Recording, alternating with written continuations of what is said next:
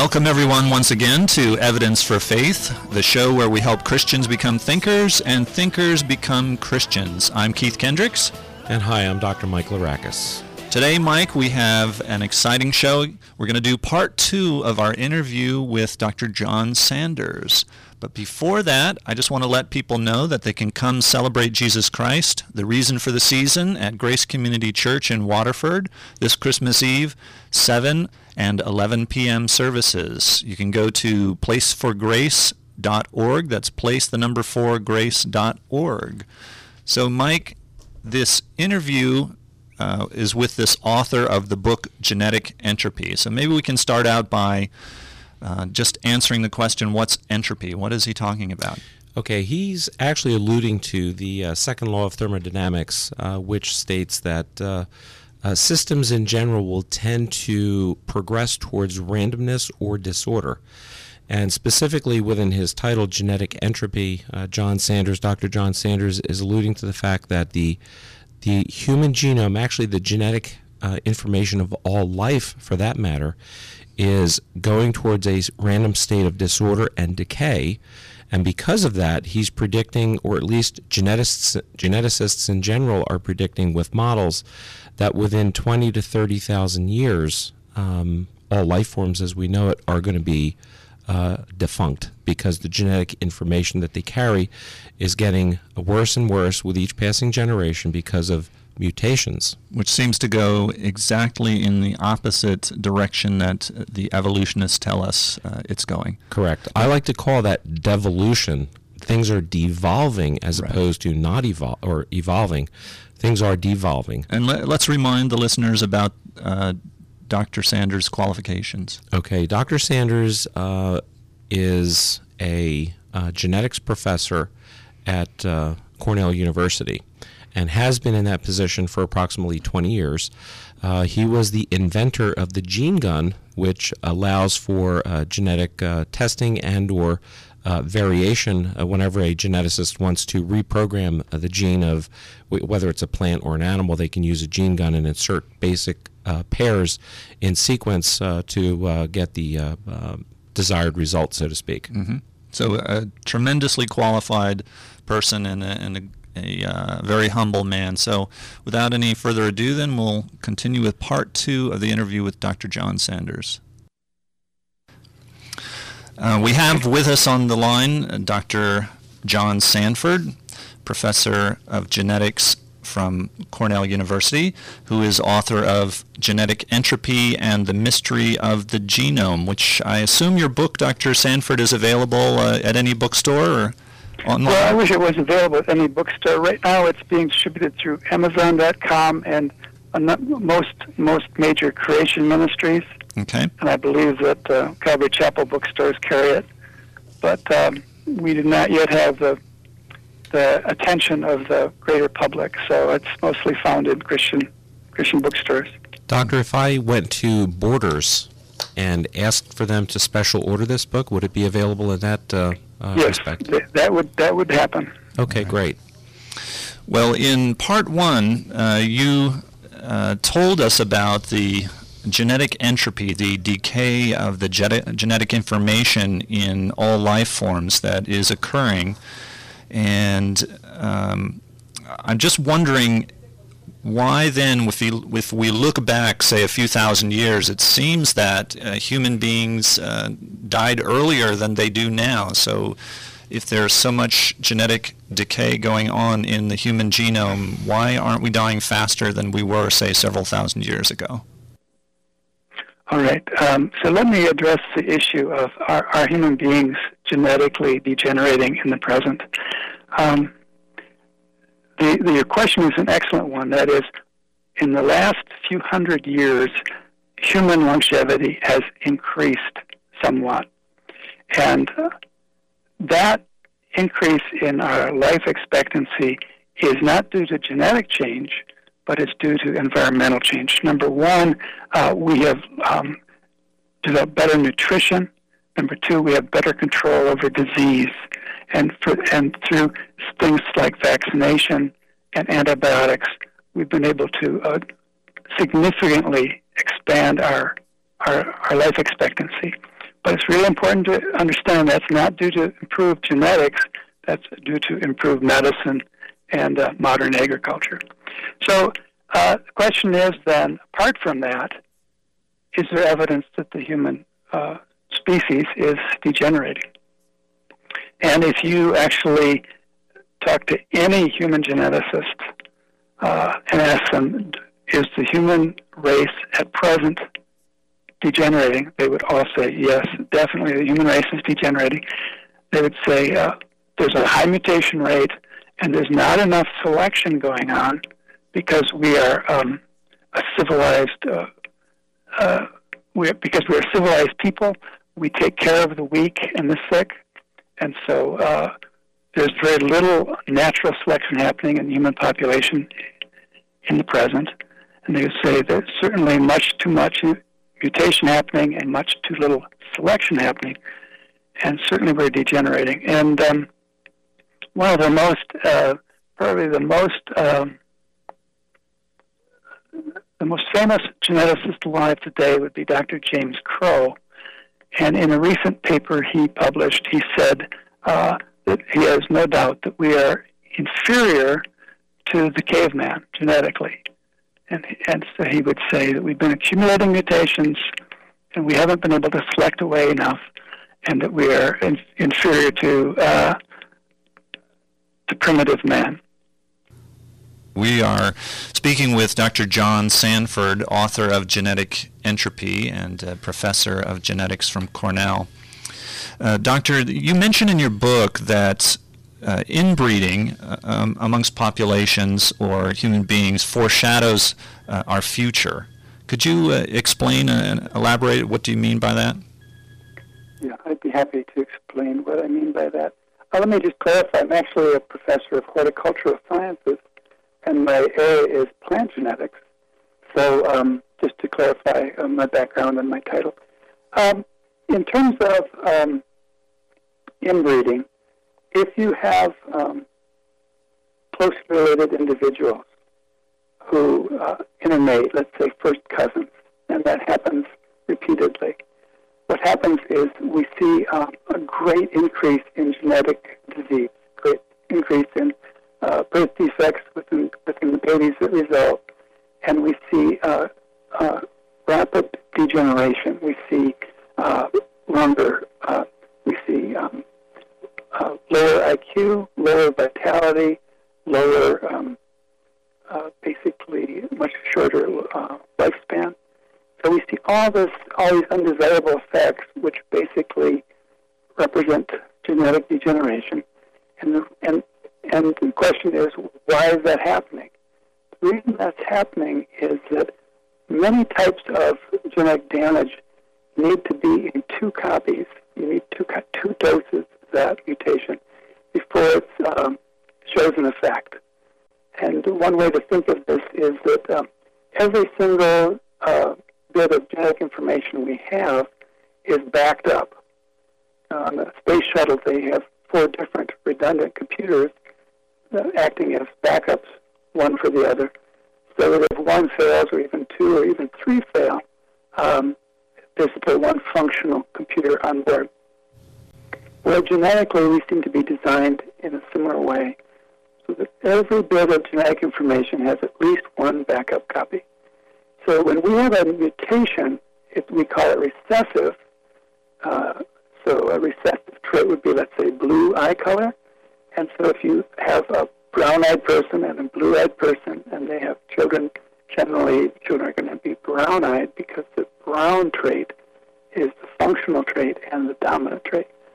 Well, it turns out most mutations are recessive because they're basically a broken gene, and the broken gene can be covered up by the functional gene. As long as you still have one functional gene out of the 2 copies, you're okay. So as we have inbreeding, or close relatives start to intermate and have children, what we see is more and more the children have 2 doses of the mutations, and those double dose mutations are highly expressed and show up as damage. So basically, those genes take So how does that relate to the issue of where we're going in the future? Genetic damage accumulating over time would become more and more highly expressed because more and more copies of a given mutation are in the population. So you will see the genetic damage expressed over time or more quickly if there's inbreeding. I'm sorry, that wasn't a very good explanation, but that's... No, I thought it was fun. Okay. The second part of the title of your book, Genetic Entropy and the Mystery of the Genome. What's the mystery of the genome? So the mystery of the genome is this. The genome is the most amazing information system in the universe, probably. It specifies human life. It is unbelievably complex, and it has a degree of what's called of information density, which is absolutely astounding. The human genome is a million-fold more information dense than a DVD. So it's we think our computer technology is pretty impressive, but it's nothing compared to the human genome. There's so much information packed into a single nucleus of a single cell that it's truly mind-blowing. And each bit of information, there's 3 billion bits of information in our genome. Every one of them has to have just the right letter in just the right spot. That's the specificity of the information. And so it's something humans couldn't design. We couldn't even hope to design a human genome. Not now, not in 100 years. And so the mystery of the genome is where did it come from? And the common answer, the politically correct answer is it happened by random misspellings within the text and selection, natural selection. And we can show beyond any reasonable doubt that that is not viable. That mechanism cannot create a genome or even preserve a genome. Genomes will degenerate due to mutation, and selection cannot stop that. And so the mystery is where did it come from? And I believe the most reasonable answer is that it was designed. Along those questions, Doctor, I guess it's a multi-part question, but I'll throw it at you. And the question is this: have evolutionists ever been able to explain sexual reproduction in highly complex animals? That's number one. And also, my take on this, and I'm curious to hear what your take on this is too. My reading of the Bible, specifically Genesis chapter 2, 21 and 22, where God puts Adam into a deep sleep, and he takes a rib from Adam's side, he closes his side, and basically Eve is cloned from that information. Clearly the Hebrew word, the operative word there for flesh, involves not only bone and flesh, but also bone marrow, and of course we know that stem cells are in the bone marrow. Mm-hmm. My take on this is that God gave us just a little bit of information in those 2 lines to suggest to us that all of the essential genetic information is there in Adam's rib, specifically stem cells.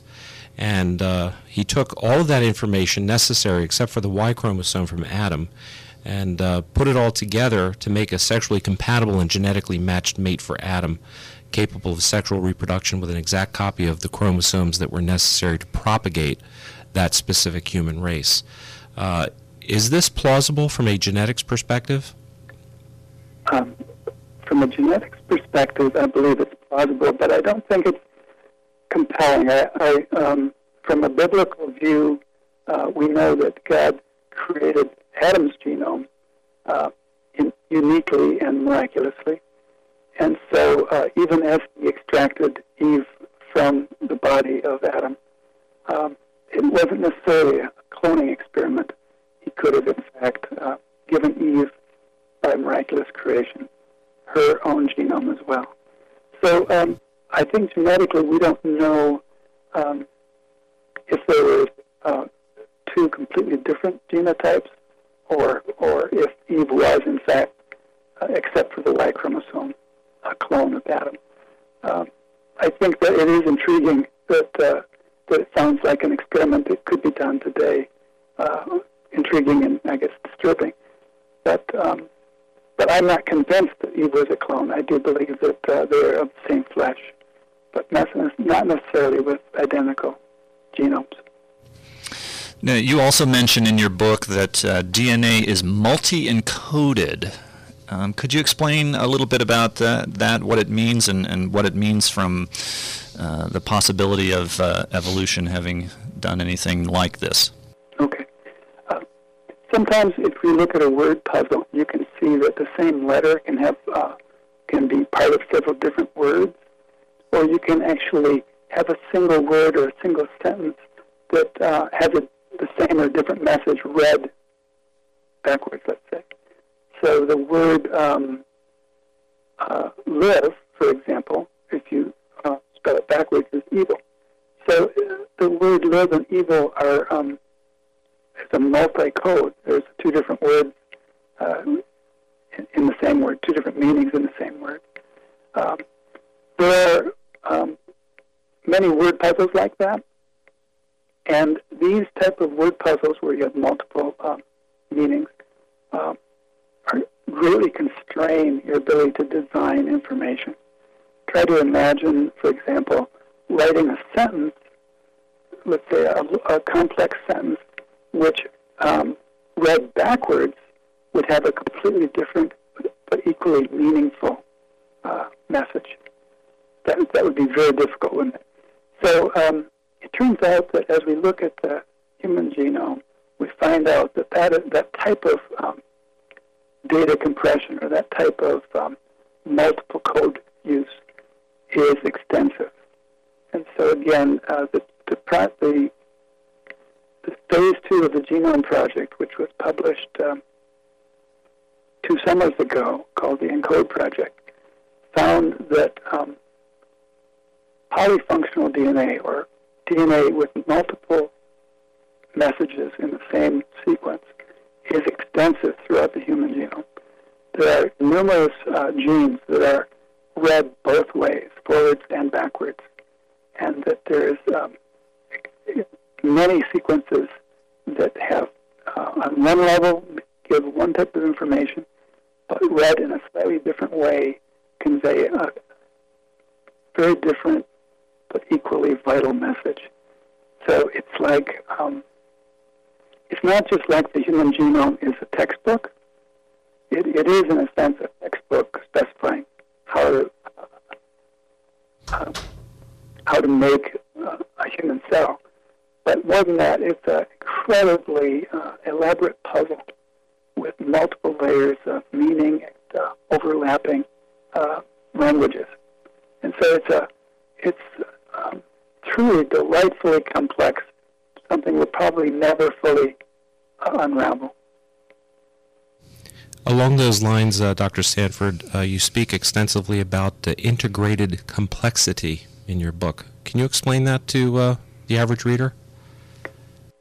Okay. So when you look for design, especially good design, you look for something that has unity, that's something that holds together. If you have something that's jury-built, poorly designed, but still designed, or something that came together by accident, you have lots of loose ends and jagged edges, basically. When we look at living systems there, one of the things that we immediately recognize is that they are beautifully integrated. In the same way that if you look at a jet airplane, you don't say, oh, look at those thousands of metal pieces. You say, look at that single, amazingly unified and functional unit, which has the unique ability to fly. You don't see lots of bits and pieces. You see the whole entity, and it has its own perfect profile. That's what we call beauty. Beauty is basically integrated complexity, and it reflects the highest level of design. And all of life, especially human life, reflects integrated complexity. And so when we admire beauty whether it's the beauty of a person or the beauty of a rose, what we're seeing is, what we're really admiring is the masterful artistry of the designer, and the fact that when he makes things, they are beautifully integrated, every piece fitting together just perfectly to create an integrated unit. And that's to me the signature of design. Okay. Well, in this view, then, if we now take this new information about the decay of the genome and we think about life starting out in a pristine state and then decaying slowly over thousands and thousands of years, how do we fit in the issue of new species?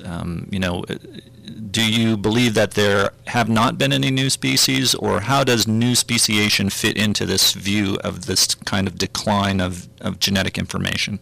Right. So as we look around us today, we see lots of endangered species. So we see lots of species that are disappearing or that are in danger of disappearing. And as we look at the historical record, we see that many life forms that existed in the past are no longer with us. So extinction seems to me is very clear, and it's been going on for a long time, and it seems to be an integral part of life, not so much because of the activities of man. And so certainly we don't, we see a great deal of degeneration in the world around us. Do we see new life forms springing from old life forms? I don't believe we do, but we do see something which I call species fragmentation. So if you have a given, let's say you have an animal, let's say a rabbit, and if you put that rabbit in the desert, it will over time experience natural selection, and because the rabbit population does have natural variation in it, you will find that you have a rabbit that's better adapted to a desert environment. At the same time, you've taken the same population of rabbits and moved them to the Arctic, to Alaska, let's say. Over time, you will see that those rabbits will develop heavier fur, and perhaps a mutation to white fur would be advantageous. And so you will see species adapting. Adaptation is very real. It happens to a limited extent. You don't see rabbits turning into coyotes, but you do see rabbits changing into slightly different types of rabbits.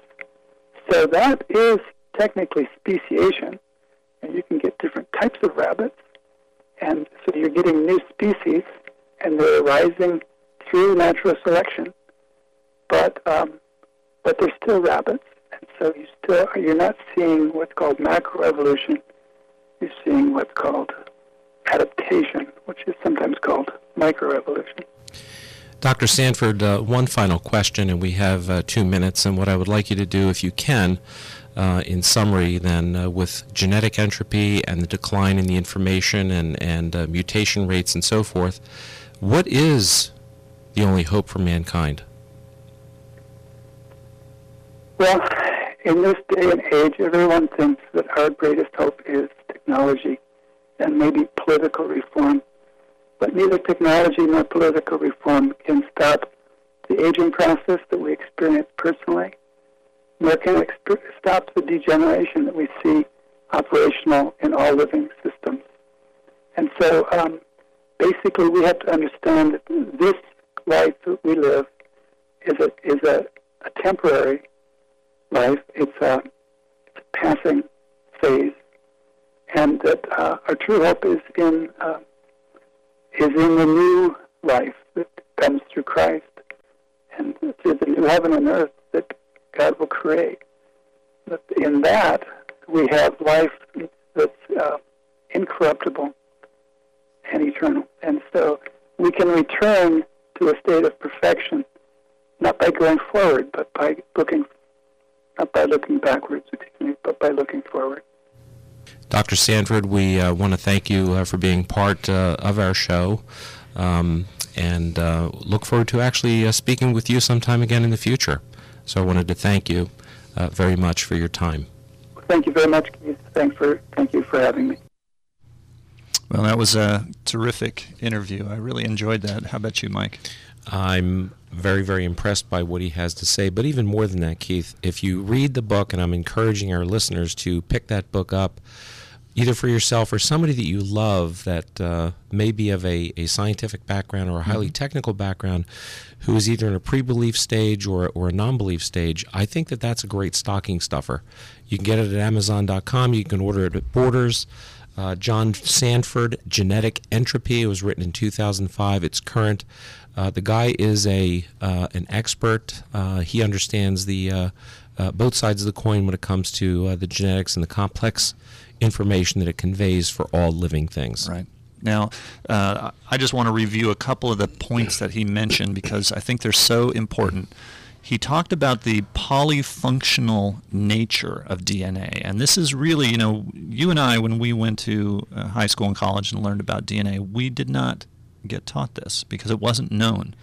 It was thought that the DNA was just simply read like you would read sentences on a page of paper, and just letter by letter, that's how it was read. But in actuality, the information is multi-encoded. So now he just mentioned the simple way of reading it forward and then backwards. So you read it one way, it says something, and you read it backwards, it says a completely different, meaningful message.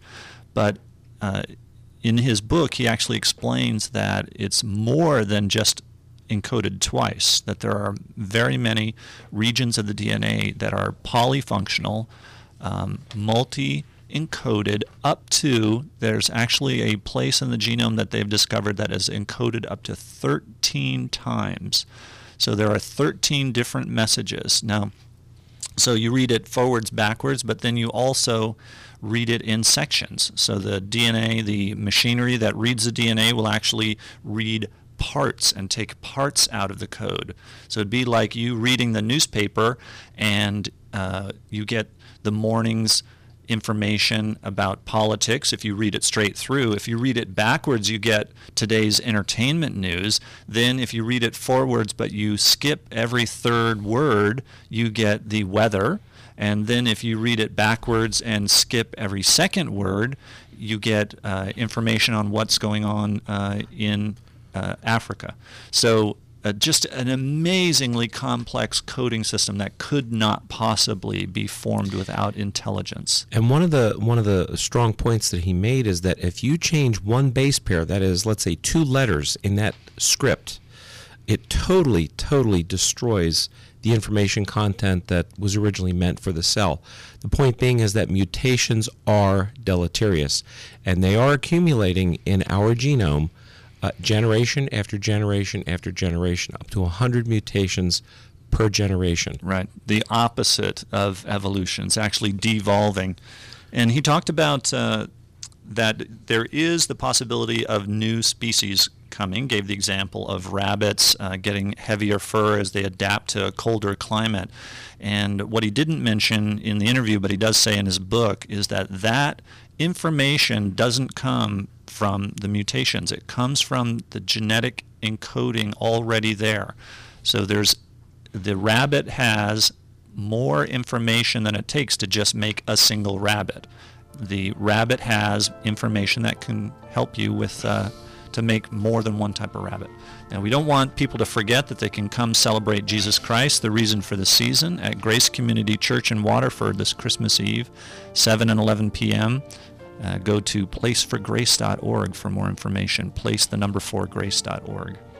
So in closing, I would encourage every one of you to pick up John Sanford's book, Genetic Entropy. It is an easy read. He writes it in a format that you can understand. If you are a high school graduate and you understand basic blue and brown eyes and Mendelian genetics, you'll be able to read his book and follow it along. And this book is impactful, folks. It's a must-read. Yep. And don't forget, the best reason for being a Christian is because it's true. He parks a Chevy, needs sleep, heart is heavy. He's thought about repenting already. Sun is setting, this church is not having service. It looks almost dead as he drives by. But they keep on the electric, what a ghost town. He knelt down.